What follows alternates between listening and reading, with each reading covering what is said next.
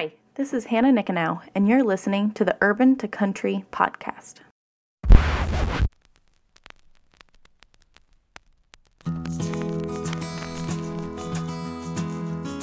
Welcome to the Urban to Country podcast, a collection of inspiring and edifying conversations with amazing people. Our conversations cover everything from hunting and conservation to mindful living to how to be a good human. Basically, all the good stuff. Hey everyone, welcome to the Urban to Country podcast. This is episode 21, and I am your host, Marcus Strange.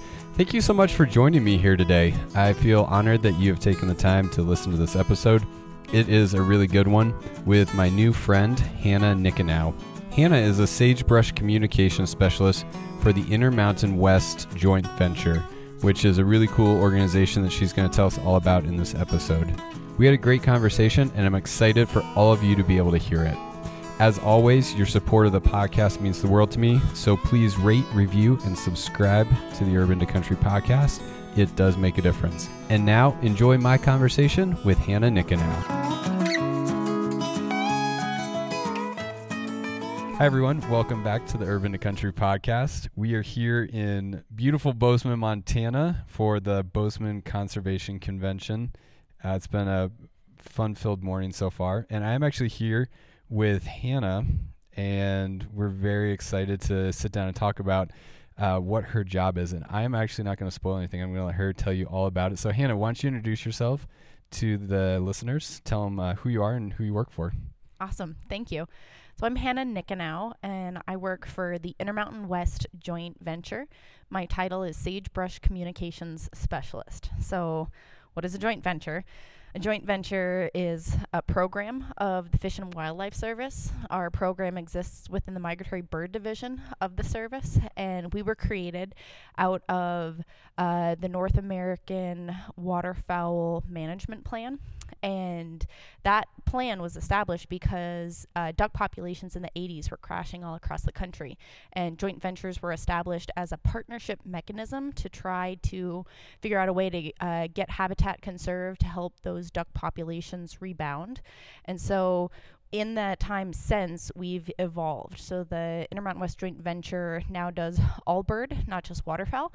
And even though, we are bird-based, if you have good habitat for birds, you have good habitat for a lot of critters. So my staff, we're based in Missoula, Montana. We have a few people around the country, and we help bring partners together as far as federal, state, corporate, NGO, and private landowners to make conservation happen that's durable and impactful.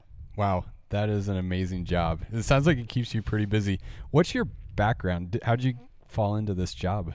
My background's in journalism, and I actually landed this job because I was interviewing the current head of my organization for a story about sage grouse and elk, and how elk, the title of the story for the Elk Foundation Bugle magazine was Destinies Intertwined, and how sage grouse and elk, kind of if they both have good habitat, their destinies there are kind of intertwined, and that if one goes, the other might struggle as well.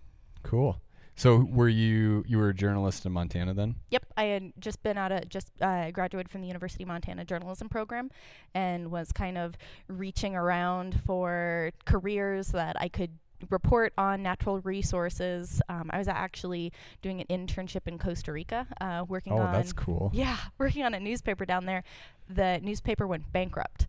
Oh, no. And I saw the job posting. The guy I had interviewed at the joint venture sent me an email. He's like, if you can get back to Montana, we'd love to interview you. And 6 years ago, I was lucky enough to land that job. That's amazing. So you've been with him for 6 years now.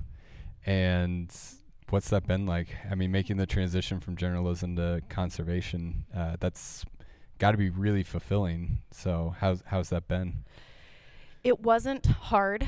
In my case, I hadn't been doing kind of mass media journalism for a while, and to be able to transition to talk about what I'm passionate about with like what I think and what my organization is doing, you know, representing that as a great way to get conservation done and being able to advocate for that fully, that, you know, that transition wasn't hard.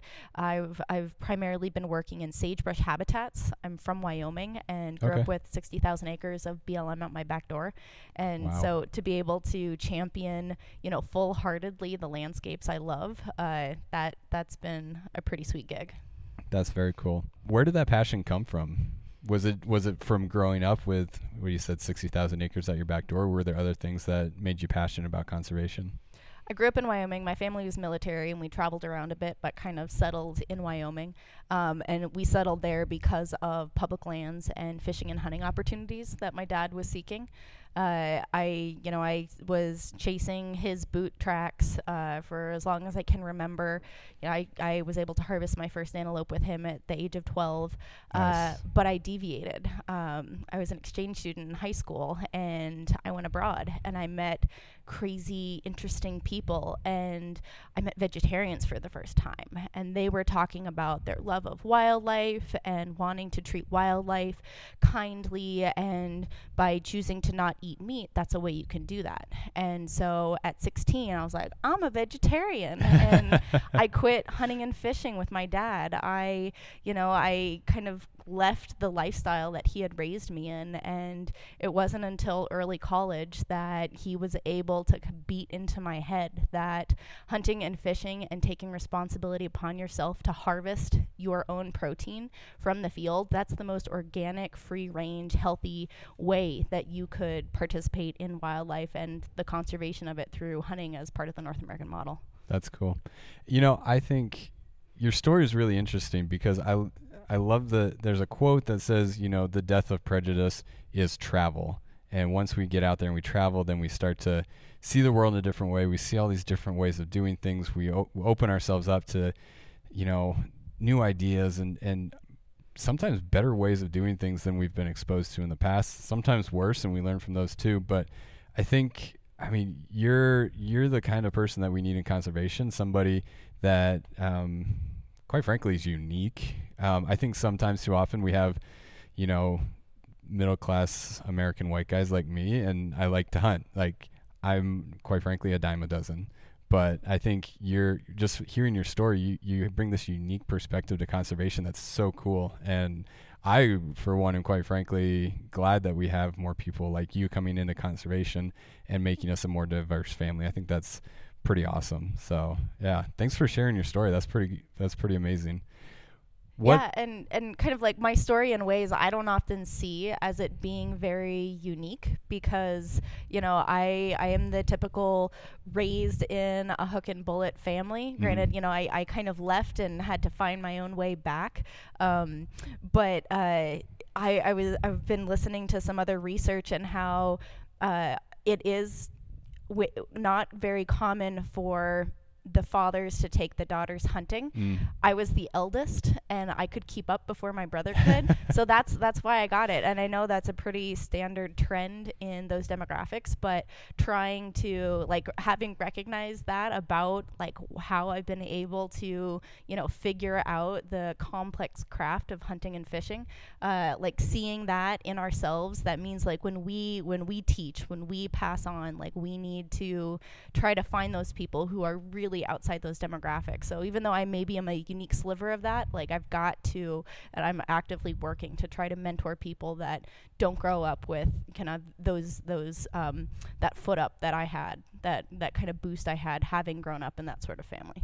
Gotcha. That's such a cool perspective. Tell me your job title one more time. I'm trying to remember what it is. Sagebrush Communications Specialist. Okay, so for a Sagebrush Communications Specialist, what does your day look like? Like, when you go to the office, what do you typically do? So I am a desk jockey. Unfortunately, I do get out into the field. I do travel a lot for work, but often it's, in the realm of airport hotels and conference rooms. Nice. But, everyone who wants to work in conservation imagines themselves, even myself being a communications person, out in the field, writing stories, interviewing. Yeah. So much of it is happening indoors. So kind of my day is I manage a number of websites and social media platforms for my sole organization. Gotcha. But we're a partnership entity, so we are strengthened by the abilities of all the folks that we work with in different agencies, different organizations. So a big part of what I do is trying to help leverage the super cool stories that maybe the Nevada collaborative groups are creating. So I'm helping them write their stories. I do a lot of ghostwriting. Even my name doesn't appear on a lot of stuff, but just trying to elevate those super interesting conservation stories beyond what people without communication staff can get out there. Right. It's funny that you say that, because my biggest shock, I've been in conservation officially as a full-time employee for the last 2 years, and the two things that surprised me the most was how little time I spend outside. Most of my day is spent inside behind a desk or in a building having a meeting somewhere. It's not out in the field. It's not glamorous, hiking through the mountains. And then the other part of it is that ghostwriting component. I remember the first time my boss said, "Hey, will you write this for somebody else?" I was like, "Can he write it himself?" And then it was like, "Oh, wait, but we have a specific message." And a lot of people just don't feel comfortable, right? They need that help. And so that was a big surprise for me. What did you have any other surprises when you kind of made that transition from journalism to what you do now? Was there kind of like that, "Oh man, I wasn't expecting this" moment? How long and how careful you need to be when kind of checking your communications with the different people who have a stake in it. Yeah. Certain terminologies put together can mean very different things in the science community than to a general public. And so making sure the scientists are happy with how their research is communicated, making sure like the leadership figures with how they're voicing their conservation and funding needs to political officials, like those nuances in communications are so delicate and so intensive. Yeah. And unlike journalism, often a journalist, flies into a story, has a couple hours to pull it together and then publishes it. Like how hard it is for, those journalists to be able to capture the full like spectrum of what they need, of the story that's behind these conservation measures.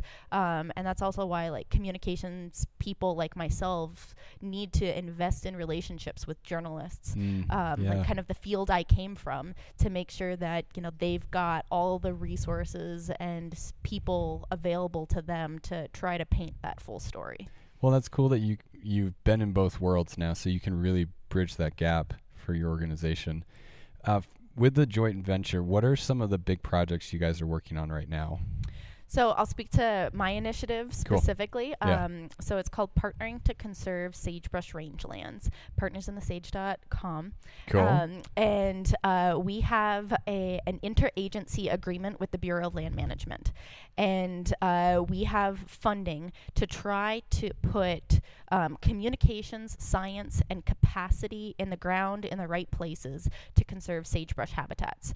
And, we have been really involved talking about sage grouse and protecting sage grouse habitat. But if you have good sagebrush habitat, that's good habitat for, elk and mule deer and pronghorn, as well as the little brown birds, the LBBs, and the small mammals and the lizards and the amphibians out there. So we're trying again to do communications to try to get those stories out of really good sagebrush conservation work that's happening around the West, and also to showcase those models of good conservation so that other places can hopefully learn from what they're achieving.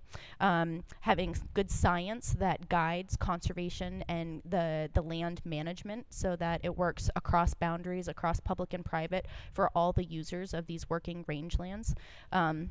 And then capacity. Often, the Bureau of Land Management has great, field projects that they need to get done, but they're short-staffed, they're short-funded, they don't quite have the ability to get someone out into the field doing what they need to do. So, for example, we have a capacity position in Southwest Montana where he sits in a BLM office. His contract is held by the Nature Conservancy, like that's his employer, and there are a number of other funders that are helping make his position happen. So he can get out there, he can remove invasive trees where they're encroaching into sagebrush, he can restore wet meadows, those like green emerald islands in the sagebrush sea that so much wildlife depend on.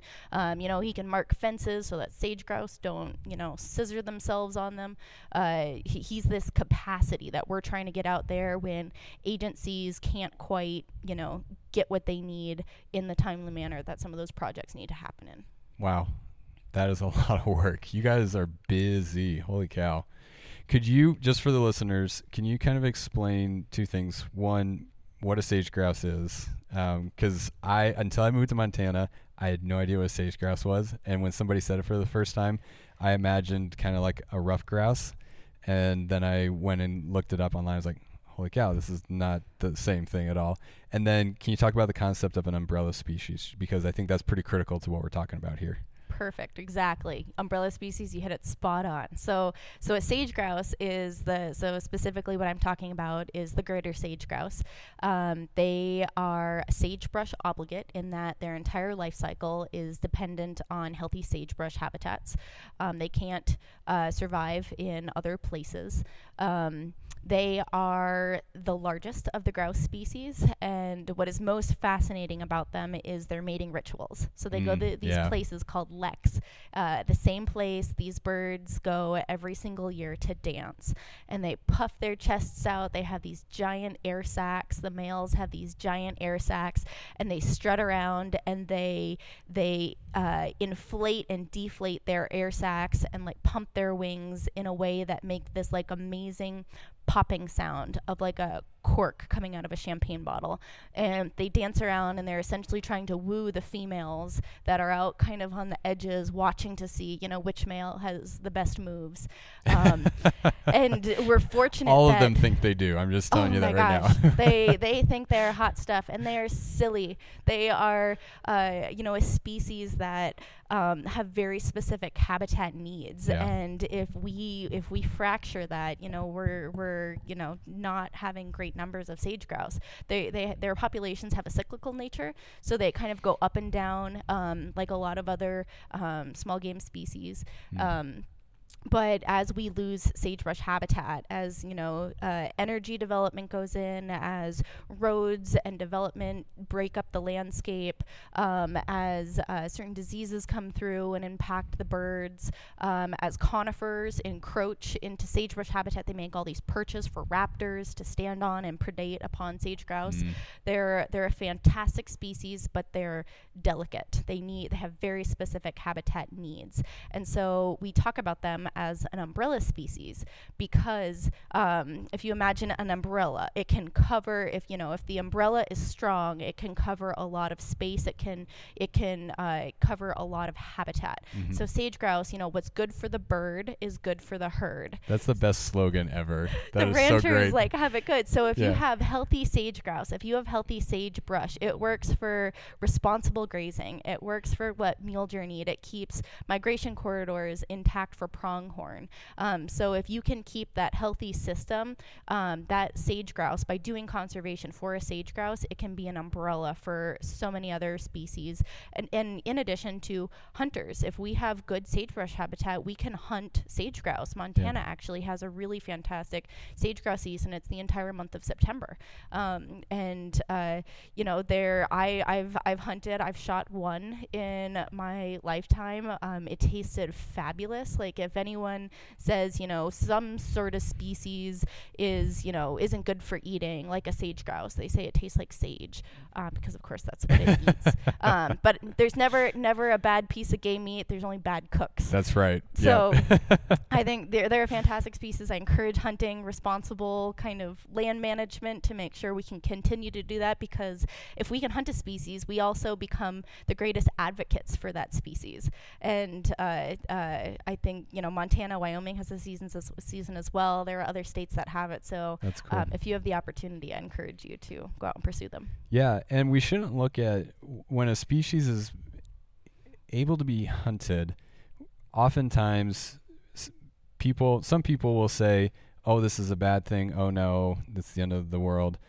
Really, that's a fantastic sign, because what biologists are saying is we have a surplus of these creatures. The carrying capacity for this particular species, we're above that carrying capacity. And so when I see a new season open up, not that this is a new season for sage grouse, but when we do see a season on a specific species, that is a win. That's a win for conservation, because the biologists have said this is doing so well that we need to actually limit the numbers and take those numbers down. So that's fantastic to know for people. They should take a lot of heart in knowing that there's a season for sage grouse now, on top of the fact that you get to eat some dang good bird. Correct. And really, hunting has minimal impact on sage grouse populations. Yeah. They're spread out in the sagebrush sea. Even though, when they get up, they seem like a turkey getting up out of the middle of a pile of sagebrush. It's shocking. It's alarming. If you've ever been antelope hunting in the September archery season, it'll make you pee yourself. This giant, almost turkey-sized bird gets out of the middle of nowhere. Yeah. But it's the degraded habitat is what really does damage on the populations. Right. Yeah. Is there any other projects you think the listeners would be interested in knowing about that you guys are working on? So another initiative that the Intermountain West Joint Venture is doing is focused on wetlands. There's two initiatives. There's one in Southern Oregon, Northeastern California, and there's another called the Water For Initiative. But really, it's looking at wetland habitats and how functional, and not just wetlands where there's standing water, wetlands where there's wet meadows, where, we've talked about a lot how people settle the West around water, and those are the best habitats for wildlife. That's where they get so much of their food resources and life cycle needs. So the other initiatives that the joint venture has are focused on wetlands specifically, and we kind of organize our staff around those two initiatives. So we've got kind of half of our staff focused on that, and then I'm in the side that's focused on the sagebrush, and that kind of, it fits my passions for sagebrush country, sagebrush wildlife, sagebrush recreation. So I love being able to kind of dive into the weeds of the nitty gritty on sagebrush conservation and what we can be doing as a conservation and a public community to protect those places. That's awesome. Yeah. So if people want to get involved with you guys, like how can I, as someone who is just learning about your organization, get involved and help out? What do you need? So we need help with our communications. Okay. So like I said, I'm the communication specialist, and I'm asking for help. We talk to a lot of kind of internal audiences, but what I try to do is I try to break down kind of the science, what our science guys are producing about needs for sagebrush conservation and how land can be managed most efficiently for all the user groups. I need help amplifying that. So our website where we publish this sort of stuff is partnersinthesage.com, and that has resources about where things are working good, latest science, kind of the new super fascinating stuff that shows. One of our recent science papers showed that if you remove conifers, sage grouse populations actually can increase. What we found with so much of our management practices is if we're doing really good sagebrush conservation, we can get populations to stabilize, but there are actually some that we've now had recent science to show that if you can remove invasive conifers from the right places, you can actually get sage grouse populations to come back. So that was produced by the Sage Grouse Initiative. We share that through our website. We do something called, we do science breakdowns. The joint venture does Intermountain Insights. The Sage Grouse Initiative does Science to Solutions. So it's trying to take those big, deep science products and make them understandable, make them available to the public in ways that they can absorb and understand what we're trying to say. Nice. Awesome. Yeah. So where should folks reach out to you if they feel like they can lend a hand and get involved? Yeah, my email is hannah.nikanow, NIKONOW, at iwjv.org.